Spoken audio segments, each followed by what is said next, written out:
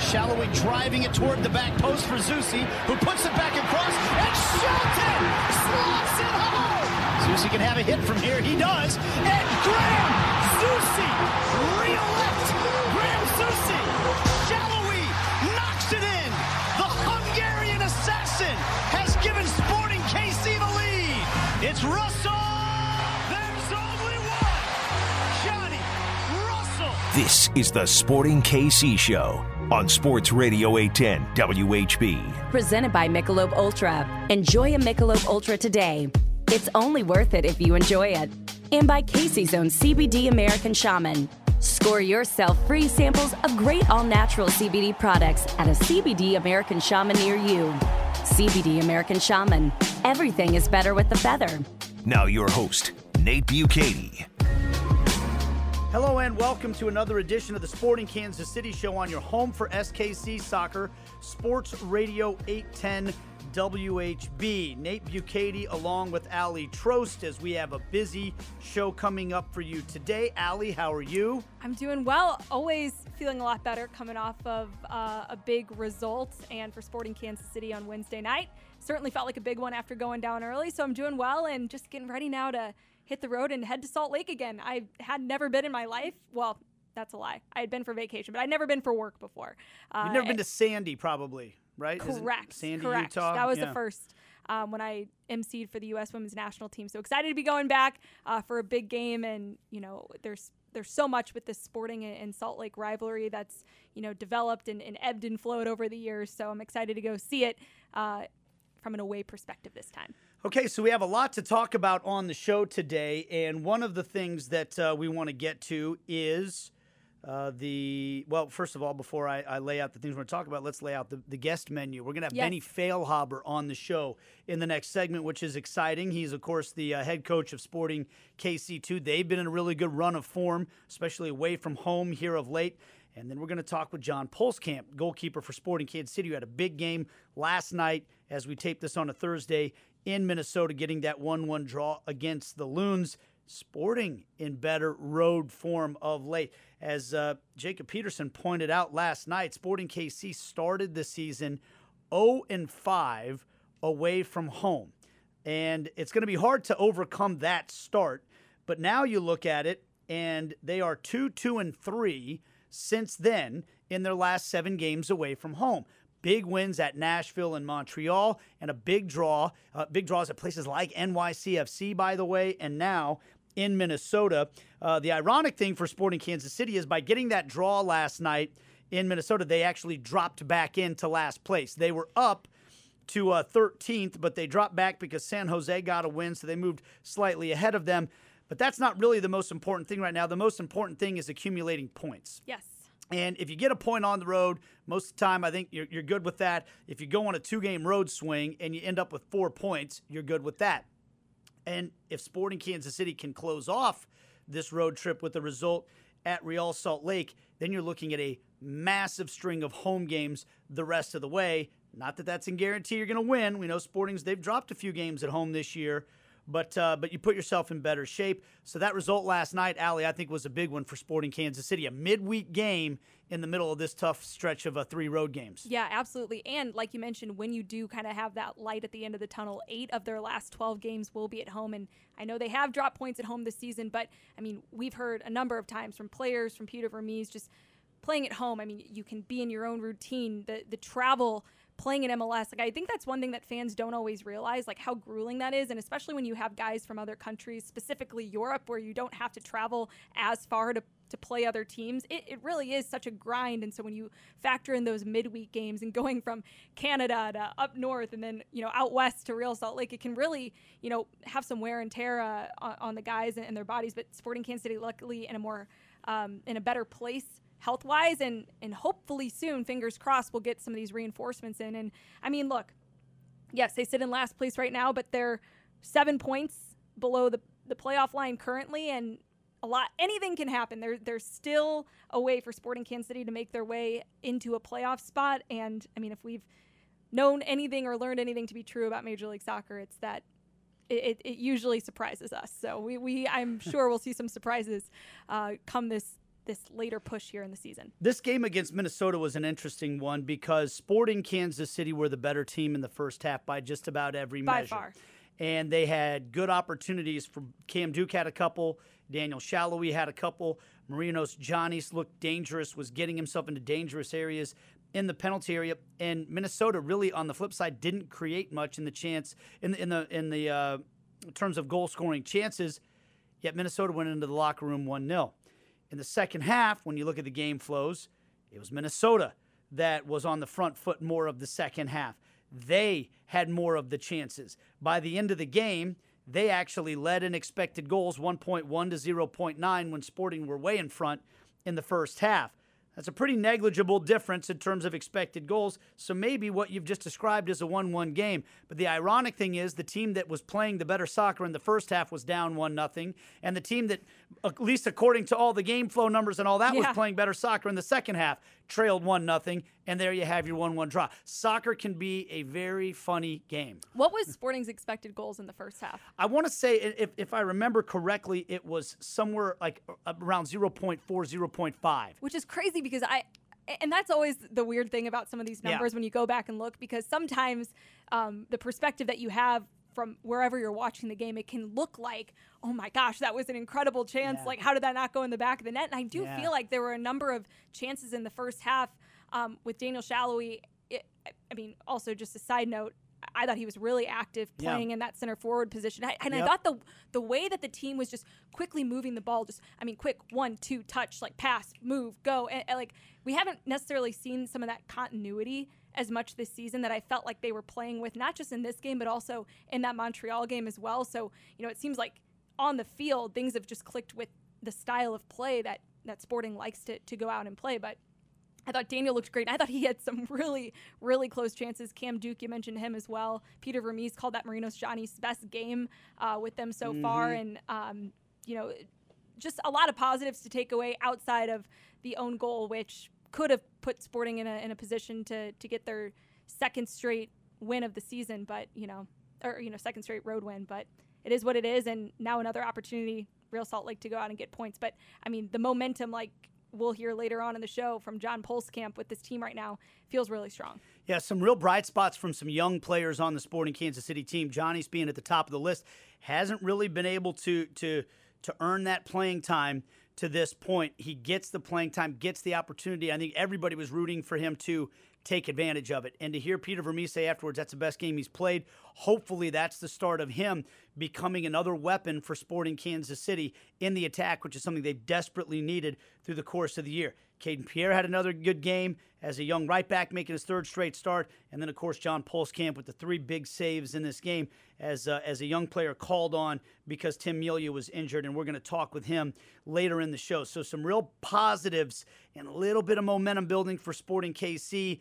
Now we're going to see if they can take that momentum into Real Salt Lake over the weekend because, boy, that would be big if you can get 3 results in 3 games away from home during this 1-week stretch. Yeah, Nate, and like you mentioned, the good performances from the young players. I really do think just that progression that we're seeing because some of these young guys have kind of been thrown into the fire a little bit. Caden Pierre wouldn't have been getting these minutes if not for the injury to Graham Zusi.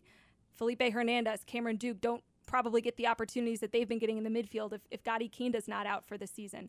So you're starting to see these guys really embrace some of the opportunity that they've been given. And I heard on the broadcast last night, first time that 5 homegrown players have started for Sporting Kansas City. So that was, and not to even mention the U22 initiative players in Logan and Denbay and Marinos Giannis out on the field. So a lot of youth to help go out and get that result. But of course, it's the veteran Johnny Russell coming in, and he even said on the post game, because I was like, Johnny, you're not in this position a whole lot where you're watching from the sidelines, and then you get a chance to go into the game. So what did you see? Was there anything that you recognized from that perspective that you wanted to go capitalize on? And he had mentioned that he kind of noticed how much space and how guys were getting in behind for them in that first half against Minnesota, and kind of was able to see some of that from the bench. And he scored in 5 minutes? So the most vintage Johnny Russell goal ever, by the way. How many times have we seen him do exactly what he did, just getting inside the box, sticking with a play, and then just slotting it almost perfectly in that back corner?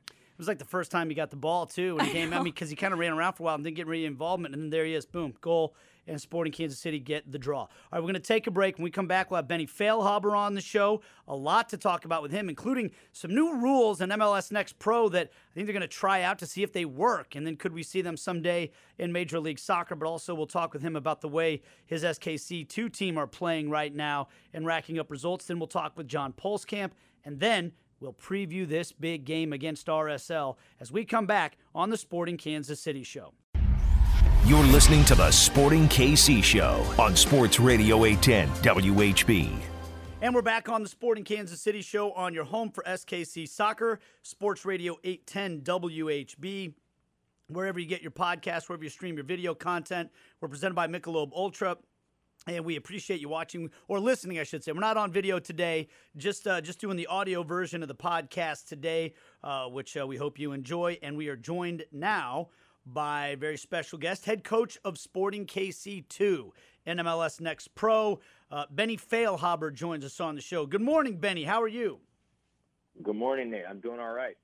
And we are taping this on a morning. It'll air this evening, and of course, wherever you get the podcast. But you know, it's fun to catch up with you now that we're kind of in that middle portion of the season. Your first go round as the head coach of Sporting KC2. How has it been so far? No, it's been great. I mean, the experience has been fantastic. It's something that I love to do. It's nice to work with, the people that I've surrounded myself with our staff and, coaching staff, and also just, the front office people here with the second team and then the players themselves. It's all been a very good experience and, very educational for me. How has that relationship with the players? I would imagine that, at the start, you maybe don't have that chemistry right away with the guys, but how would you assess the way that that's developed and what your relationship with them is now compared to where it was at the start of the season? Yeah, that was always one of the things that I was a little bit more worried about in terms of how I would adapt to being a coach and having that relationship with players and what it would look like. And, I've had some really good coaches along my career, and I always talk about how Peter and Bob are the two guys that made the biggest impact in me and as a player and as a person. And so I take little bits from them more than anybody else and kind of try and apply my own, little ways. But one definite thing that I've tried to do is just be honest with these players and treat them like adults. Most of them are getting to that age where you go from, childhood to adulthood. So it's a little bit of a interesting dynamic with some of the age groups that we have here from probably 16 to around 24, 25. So some variety, but it's been pretty good. I think that the players know that the staff is only trying to help them improve. And we expect obviously guys to work hard on the field and give it their all, but that they really need to push themselves because they're the ones that need to be ambitious and need to be, asking more of themselves to get to the level that they want to get to. Okay, speaking of like that range of ages that you deal with, you're not an old guy, Benny, but you're dealing with like some really young players. I mean, what are some of the generational, I guess, things that you've had to overcome or things that you've learned? Like, have you had moments where like, am I old, or am I just dealing with people who came up a completely different way? I think I'm more of the latter there in the sense that I think just generations are different. And so, I've always been a guy, and Nate, you could probably attest to this. I always said that I love getting older. I don't mind being, when I was 30, I was like, oh, that's all right. That means, only 3 or 4 more years of this grind, and then it's something else. And so as much as I love soccer, I have always enjoyed getting a little bit older and, having the experience. And so now as, I'm a young coach, but to the players, I'm the old guy. And so being able to, be a little bit more level-headed with my thoughts and offer my experience and whatnot. And so that's been good. And then, yeah, like you said, Allie, I think it is a generational gap in every generation where people are raised a little bit different. And so, they came up in the world of Twitter and Instagram, where that came through only for us when we were, full adults already. And so it does make a difference. People are a little bit different nowadays. You got to talk to them in a different way. You got to, understand that they want more information and those kind of things. And so all us old guys, are always saying, well, back in our day, it wasn't like that. But I think we're the ones that kind of have to adapt a little bit to them. The world keeps moving faster for me because I'm learning from my nephews that, like, Twitter and Instagram is old news to them. They're already on to, like, TikTok and Snapchat instead. So I don't know. I'm trying to keep up with it all.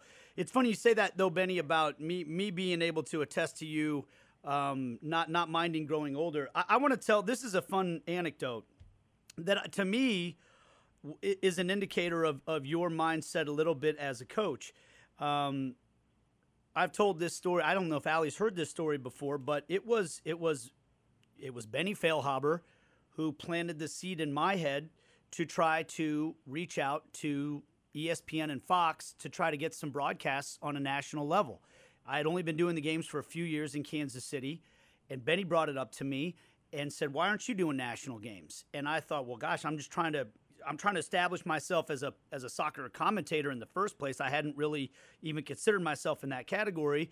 And Benny said, don't sell yourself short. In my career, I had younger guys or older guys tell me that, and that encouraged me to go on and become a better player and realize that I shouldn't set limitations on myself. And that gave me the guts to go out and actually reach out to the folks at Fox. And I got to call a few games for Fox. Who knows if I ever will again, but I got to do it and say that I did it. And honestly, that's like a huge moment in my life that might not have even happened if I hadn't somebody like you to plant that seed in my brain to make me believe that I was capable of it. And that's kind of what you have the access to. All these kids now, all these guys playing in MLS Next Pro, you have this chance to plant this seed to help them see themselves as something that maybe they don't even see in themselves. And I'm just curious, like, is that one of the things you like the most about it? It seems to me like that's Benny Feilhaber. Maybe if there's a hook to coaching, is that it for you?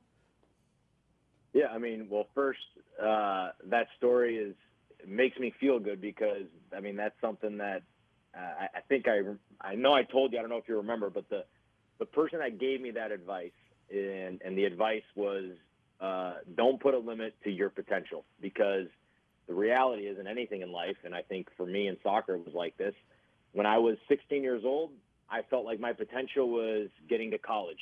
Once I was playing in college, my potential was making the under-20 national team, et cetera, and eventually you get to being a pro, and I got to play in the World Cup. And so your potential changes, with everything which new level that you get to with anything in life. And so Vincent Kompany was the guy that told me that in Hamburg. Wow. And so I remember that from, I think it was my first or second year as a pro, and I took that with me for the rest of my career. And yeah, I mean, that's something that I've talked to players about that. It's just because you're here right now, don't think that this is, the highest level you can get to is to be the best player in MLS Next Pro. No, your job is to try and, do as well as you can, improve, and then your potential grows to the possibility of now playing in MLS, and whatever's next is next. And so, yeah, that's definitely something that is important to me, and making sure that guys understand that there's really no limits to what they can achieve. And I think it's just about the work and the grind. And we talk about trust in the process,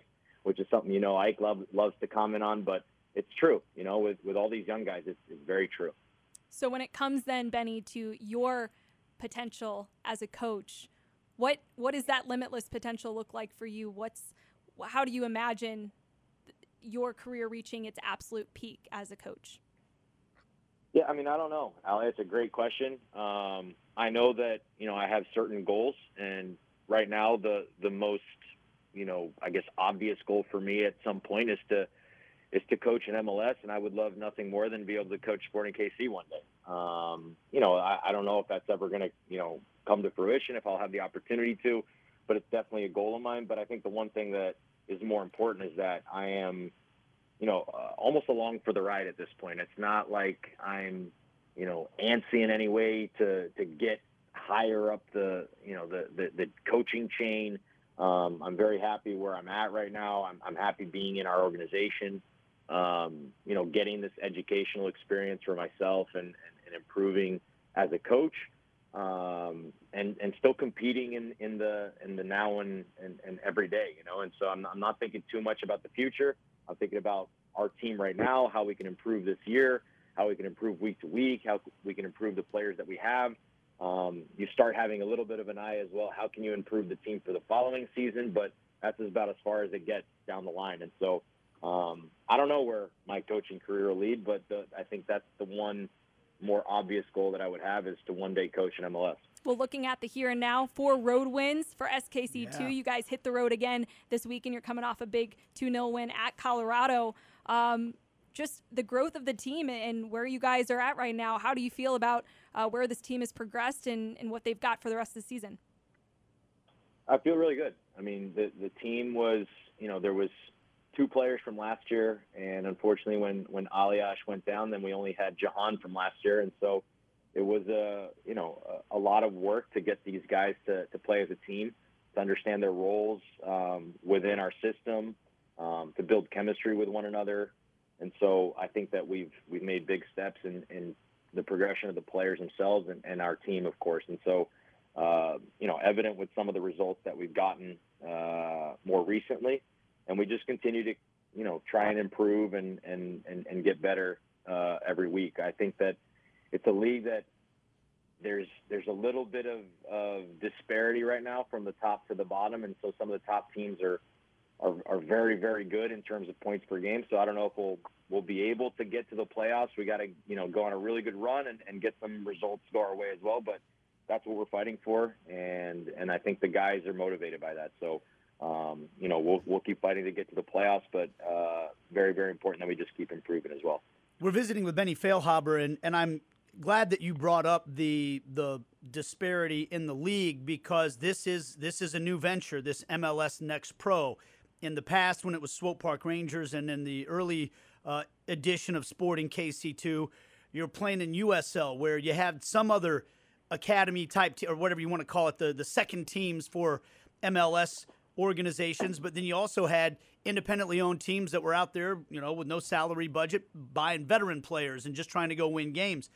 How would you compare the quality of play, the competition, and just the experience your kids are getting now in this league?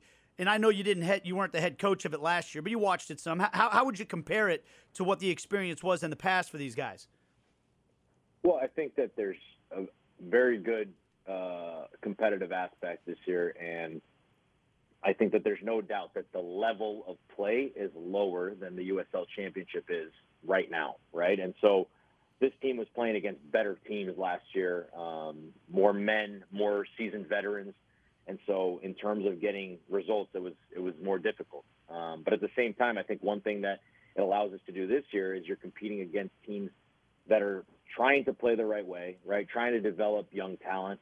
And so you do see some games where you can train certain aspects of the game within the competition part. Whereas last year, I feel like Naga probably got into situations where he had to pick and choose whether, okay, we're going to try and play a certain way so that we can develop players, but we know that by doing this, we have a big chance of losing this game. Or is it one of those games where, well, we're going to try and compete to win this game, and it might take a little bit of a hit in terms of how do we develop these players in certain aspects of the game. And so that's one thing that we've been able to do hand in hand, compete against other teams and still manipulate the team in certain ways so that we can be more competitive and be able to win games, but also, get them to continue to develop individually and understand their responsibilities and improve their, technical and tactical aspects of the game. So I think that's been good. And I still think that there is some parity, because some of the teams have decided to go very, very young with a lot of academy players. And obviously that takes a hit to some extent in the winning results business. And some teams have mixed and matched, which is kind of what we've done, a little bit of first team guys, a little bit of academy guys, and some contracted second team players. And then there's other teams that have gone, even a little bit more beyond that, and tried to, have more guys from the first team play in games and utilize it as a team that kind of keeps everybody fresh in the first team and prepared to go. So it's been an array of different styles within the league, but it's been very interesting and good for a competitive aspect. Benny, speaking of those players who, go from the first team and play with their respective MLS Next Pro teams. We talked to John Pulskamp about that recently, and he said that he really values that time, not just to develop his game and get to play with you all, but he's really enjoyed also the leadership aspect in talking to some of the guys in the locker room, offering up advice and things like that. How valuable is it having some of those first team perspectives come and play with the team to maybe get a message that you try to convey, to the guys on the team, but have it come from players firsthand who are experiencing it on a day-to-day basis? Yeah, I think it's very important. We've had the ability to bring down some players during the season, not so many recently, although John and Kendall obviously have been coming down quite a few games. I think they played all the games but one up till this point. And so the ability to have their leadership in there, especially from the back, and to organize the defense and within the locker room, be a leader in there as well, I think that's massive. And I think that it goes kind of both ways, where as long as those players are coming and utilizing this opportunity, which is something that is very, very beneficial for them in the right ways, right? To be able to push the level and get everybody to play at a higher level than they were, I think that's something that's very, very beneficial to them and to our team. And so it's been a good relationship. Well, and John had a funny story about you, Nate, when we had Pulskamp on a few weeks ago in one of his first training sessions. I think you guys got into it a little bit. Do you remember that? He didn't think you would remember because you didn't really know who he was at the time, but you were yelling at him for not coming out for a ball, and he started having to go right back at you, even though he wasn't fully on the team yet. Do you remember that at all? Was this when I was a player? Yeah. Yeah. Oh, no, I don't remember this. But I'm Which glad is crazy because you've got a great memory. So, yeah, he remembers. Yeah, well, you'll have to talk to him about it.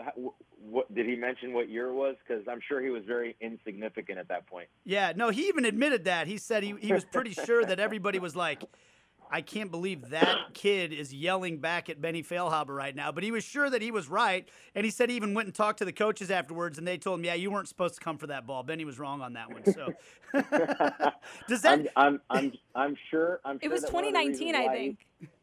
It would have had to been 2019. One of the reasons why he's doing so well is because he has that attitude, but there is no doubt in my mind that he was wrong. I feel certain that you both, you got to have guys that have convictions about what they're doing on the field for sure. We're visiting with Benny Feilhaber. Hey, before we let you go, Benny, I want to ask you about a couple of rules that are being used that have been introduced into MLS Next Pro.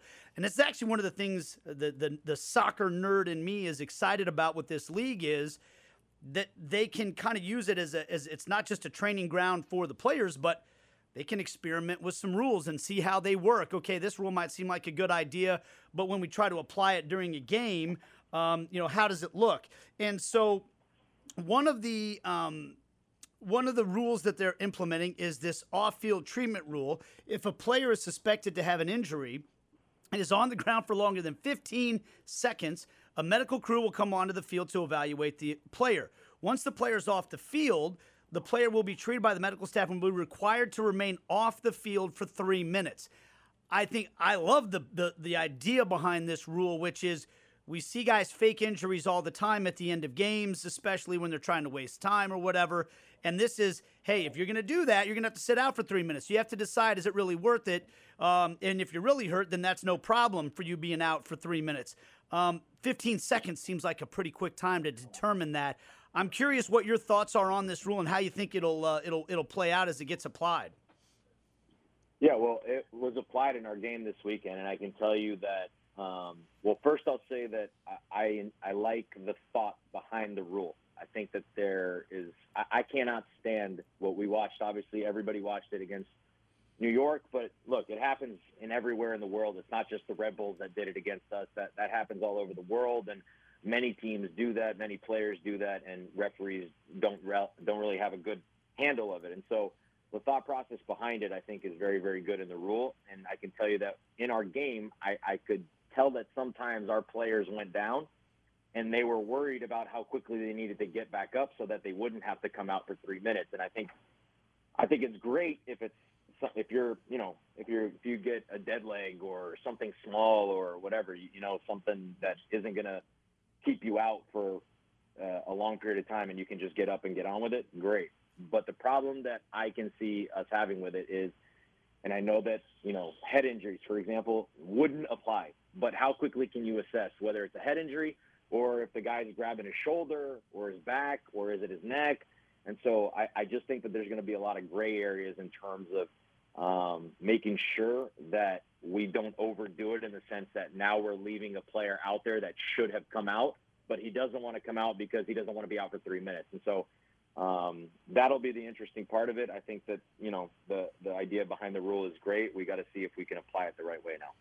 And the other one is this one with the red card, where if you get a red card, your suspension will be served against the same opponent when you play him the next time around. I'm curious what you think of that one. Yeah, we've had a good debate in the coach's office about that one. I also think that the rule has some positive in it, but there's also a lot of weird things that you can do with that. So, for example, you play every team in the first half of the year, and you never play the same team twice. So you could essentially get a red card for 18 games straight or however many games straight and play every single game, and then you go and play with the first team, so you don't play with the second team for the next 18 games or whatever, right? It's something very strange could be done with those rules. But, again, the principle makes a little bit of sense. If somebody gets a red card against us, it would be nice to not have to play them the next time. I think that's a tough one to have work, though. There's a lot of weird little things that you can do. You could potentially be, if you're playing a team 10 weeks from now, you could potentially be injured, and you would miss that game anyways. And so I think that there's a little bit it makes sense to miss the very next game after a red card. And so I don't know how much that one will work, but we'll see. Benny, thank you so much for the time. We appreciate it. I know you got a big game coming up against the Monarchs on Saturday in Zions Bank Stadium. So good luck with that, and we'll hopefully talk to you again real soon. All right. Thanks, Nate. Thanks, Allie. All right, that is Benny Feilhaber. We'll take a break. When we come back, we're going to talk to John Pulskamp and maybe rehash that row that he had with Benny back in the day as well. But he had 3 big saves in that game for Sporting Kansas City in Minnesota. We'll talk with John right after this on Sports Radio 810 WHB and wherever you get your podcast. You're listening to the Sporting KC Show on Sports Radio 810 WHB. And we're back on the Sporting Kansas City Show on your home for SKC Soccer, Sports Radio 810 WHB. And, of course, wherever you get your podcast, we appreciate you joining us.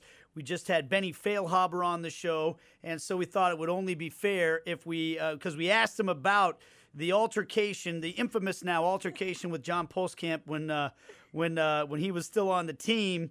And so, he claims he was in the right.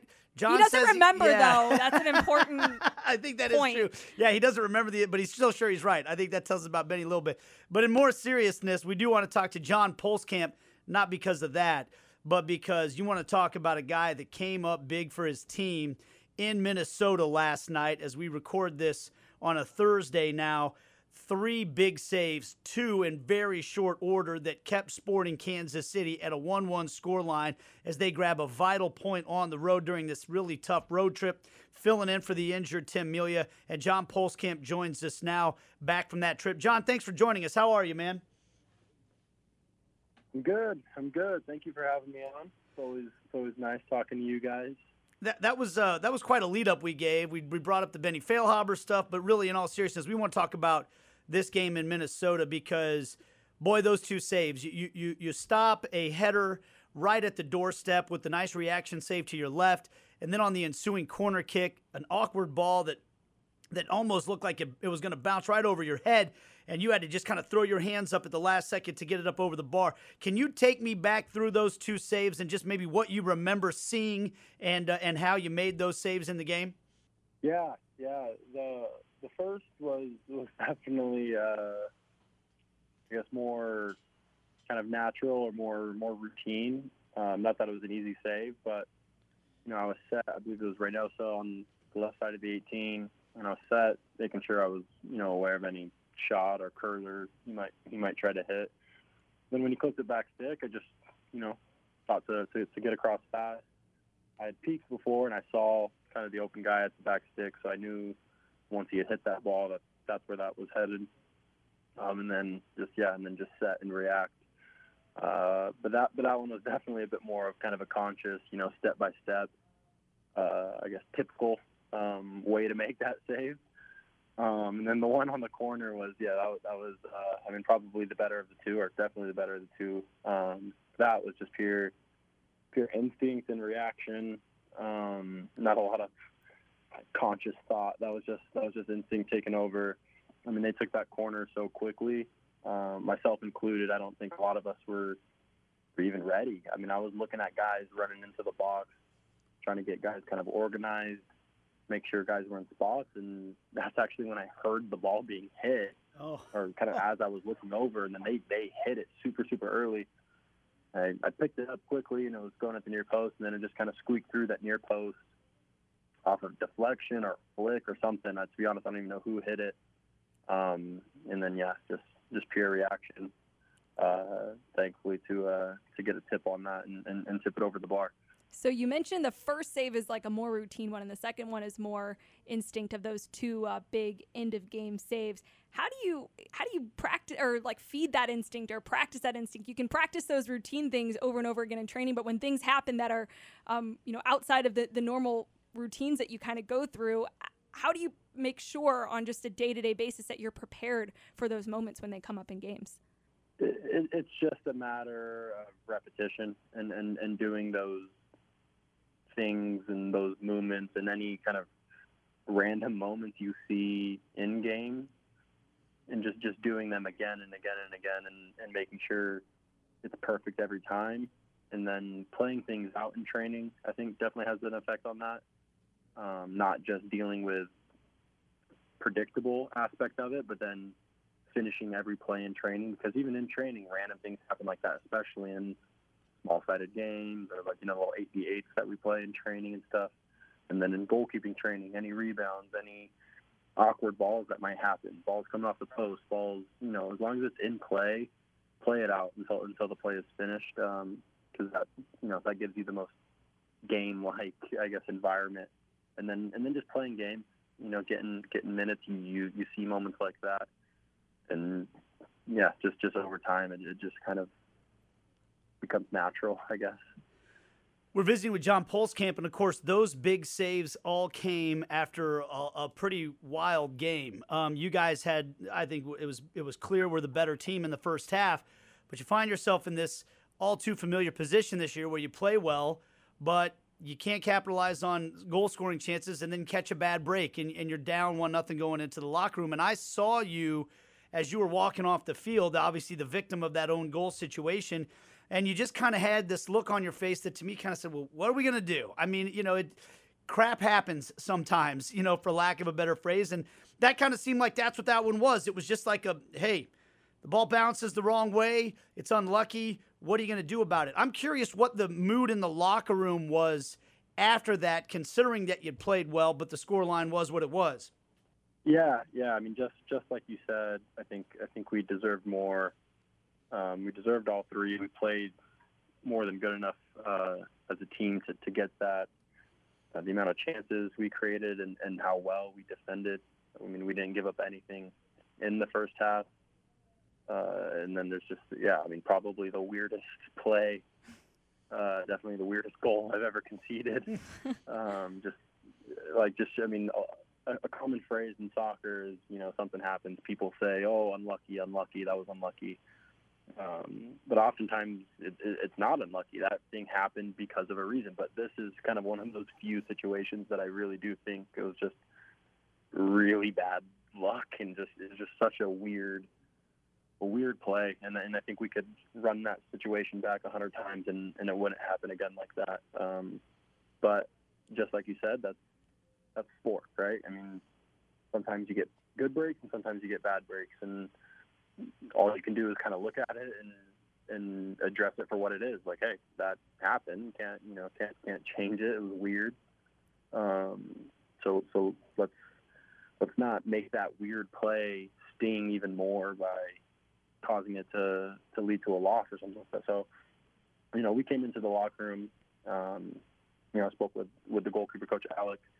Me and Fonty looked at each other like, look, dude, I mean, weirdest thing ever, right? And looked at Alex, what are you going to do? What are we going to do? Okay, exactly. So then we went into the locker room, and I think guys were feeling good. I mean, obviously it stings a little and it hurts to play that well and come in with the scoreline at 1-0 down. But it's always better than coming in at coming in at halftime 1-0 down and thinking, wow, we could be 2-3-0 down. We need to wake up here. It's like, no, we're 1-0 down, but we're creating enough chances to come back and win this game 2-3-1. So let's go out there and do that. And Johnny comes on and does what he does and makes an immediate impact and grabs a goal and we come away with a point. So, it stings to not get all three from that game because I think we definitely deserved it. But, we take the road point and keep the momentum going. And John, that's now the second straight game where you guys have been in a trailing position but do come away with points, which hadn't been the case at all this season before the last two away matches that you all have had. And after the match, Johnny Russell even said, we weren't coming back in that same situation earlier this season. And I'm sure if you talk to everyone on the team, you might get different answers as to what you could pinpoint exactly, for what that switch has been. But for you, what has been the switch with the team? Where has that confidence come from? And what has now given the team maybe more of that belief that you can come back in those situations when you do go down a goal? I think it's purely a mental thing. I think, we're really starting to recognize again how good we are and how good we can be when we're all tuned in and focused with the task at hand. Montreal was a great example of that. We did it time and time again last season, a lot of comeback wins. And then now that we're getting a kind of a couple of these tight games where maybe early in the season when things didn't go our way or there was, we would play well but maybe concede an unfortunate goal, I think that would kind of like demoralize guys a little bit. It'd kind of be like, this isn't fair. We played well and we're just not getting the results. So kind of deflate guys a little bit. But now I think it's clicking again. Like, no, like just because we go down doesn't mean we're not right in this game. Doesn't mean we're not playing, good soccer. Doesn't mean we're not playing with our same character that we know we have. We just got to keep playing the way we know we can play, and things will fall into the right places. So, Montreal was a huge example of that. This is too. And then, momentum is huge in this sport. People don't realize once you start going in a certain direction, whether it's good or bad, it's really easy to let one or two bad results kind of roll in the wrong direction. But it's also on the flip side, a couple good results can turn into a nice little streak. So momentum is massive, and I think we're building a little bit of that. So the mood is good, and that always helps. When you're confident and ready to go, you can take a goal on the chin and bounce back. When things aren't going so well and you take a goal and you can see a goal, it's harder to bounce back because not everyone's feeling as confident and up for the challenge. Well, certainly it's good to know that you guys are confident going into RSL because that's obviously always a big game and a tough place to play, but another opportunity to close out this 3-game road trip with the result. And already 4 points through the first 2 games on this road trip's been off to a great start.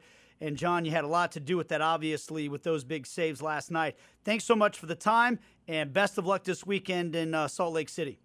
Awesome. Thank you. Thank you very much. I appreciate you guys having me on. That is John Pulskamp. We'll be back to preview that game, RSL versus SKC, coming up on Sunday night, right after this on the Sporting Kansas City Show. You're listening to the Sporting KC Show on Sports Radio 810 WHB. And we're back to wrap things up quickly on the Sporting Kansas City Show on your home for Sporting KC Soccer, Sports Radio 810 WHB. Thanks to Benny Feilhaber and John Pulskamp for joining us on the show today. Now, Allie, we get ready for RSL. 8:30 on Sunday. Longtime rivals at Rio Tinto, and an opportunity for Sporting Kansas City to try to grab some more points away from home. You can watch the match on 38 The Spot, or on the Sporting KC app or sportingkc.com/live. And you can listen to it right here on Sports Radio 810 WHB as well. RSL have been having a very, very good season, Allie, but they have dropped 3 results. They haven't gotten a win in their last 3. They're still in 4th place in the Western Conference, so this is a big game for Sporting on the road. Yeah, and this is a game where some of that good momentum Sporting's been riding can maybe come into play against a team that, although they're sitting higher up in the table, isn't in that same kind of swing that Sporting's experienced in their last 2 games. But, I mean, look, it always becomes a highly contested, intense matchup anytime these 2 teams play. And, I mean, while I don't think how the season ended at the hands of Salt Lake, both, on decision day with how that game played out and then in the playoffs as well, I don't think that's going to be on the minds of Sporting KC players as much, just because of, where they're at in the table and all the things that they've kind of got ahead of them. That said, this is just one of those games that just always, the rivalry always kind of seeps through a little bit. But it's, again, I think it's going to come down to that momentum. I don't know what the health status of some of these guys for Sporting KC is going to be. Will Tamilia be healthy? Are we going to see John Pulskamp in goal for another game? When do the players, Eric Tommy and Willie Agata get into town? So just some big questions, I think, in terms of lineup. I'm not really sure what that would look like right now for Sporting KC. So there's a little bit of drama in RSL right now as well, because David Ochoa was the young phenom goalkeeper who made shockwaves around the region when he decided to declare his nationality, which national team he wanted to play for, with the Mexican national team. He had a long post about that, and next thing you know, he finds himself not playing. He had an injury early in the season, and Zach McMath came in, has played really well for RSL, and doesn't seem to be keen to relinquish the job. And then Ochoa goes on Instagram just yesterday and posts that he is still on the team. He's not allowed to train with the first team, but he's not allowed to leave the team either, by the way. Front office people have said they're not going to comment on the social media behavior of their players and all that. But all of a sudden, we got some drama at RSL. Drama does seem to follow Ochoa around a little bit, I have to say. He's a young player. Young kids have to, you go through a growing up process and everything, but that's an interesting one to follow. Yeah, I wasn't expecting to see that come across my Twitter timeline today, but I mean, that has been a storyline of the season. He was their goalkeeper during their Cinderella run last year and has now been out of the picture, of course, like you said, starting with an injury. But, I mean, when you put a guy in net and he's finding success, very rarely do you see teams go back and forth between keepers, and Zach McMath has put them in a position where even though RSL hasn't necessarily scored a lot of goals for being in 4th place, they really haven't conceded all too many goals either, and he's been a big part of that. So it's an interesting situation. I'm curious to see where David Ochoa ends up. And I'll be interested to see if Justin Glad plays in this game because he's missed 7 games this year, and RSL have not won any of those 7 games. Now, Jacob Peterson pointed out to me only 2 of those were home games, and they did draw both of those games at home. But he has missed the last 3 games during this stretch where they haven't won over the last 3. Big part of that defense. One of the better veteran defenders in the league. So I'll be interested to see if he's able to come back and play in that game or not. That could make a big difference in this one. And he also contributes in the attack as well. So, they're really missing a guy who has been impactful on both sides of the ball for them. So I think that's a big one to watch. That's always the fun in trying to preview these games before you get final injury reports and know who's available or who's not available, especially when key players, are up in the air. So going to be a fun one. I'm excited to go back out to Rio Tinto and to get my first MLS broadcast there, which when I talked to everyone when I was there for the U.S. Women's National Team, a lot of them were surprised that I hadn't been there before just because, Sporting and RSL are in the same conference. You've been with this team for how long and you haven't been out here yet? So I'm excited to go out and call a game from there. Okay, so that's, again, 8:30 on Sunday night at Rio Tinto Stadium. You can watch it on 38 The Spot, the Sporting KC app, sportingkc.com/live, or right here on Sports Radio 810 WHB. You can hear the audio. For Allie Trost, for John Pulskamp, and Benny Feilhaber, this is Nate Bukaty saying thanks for listening, and we'll see you next time on the Sporting Kansas City Show.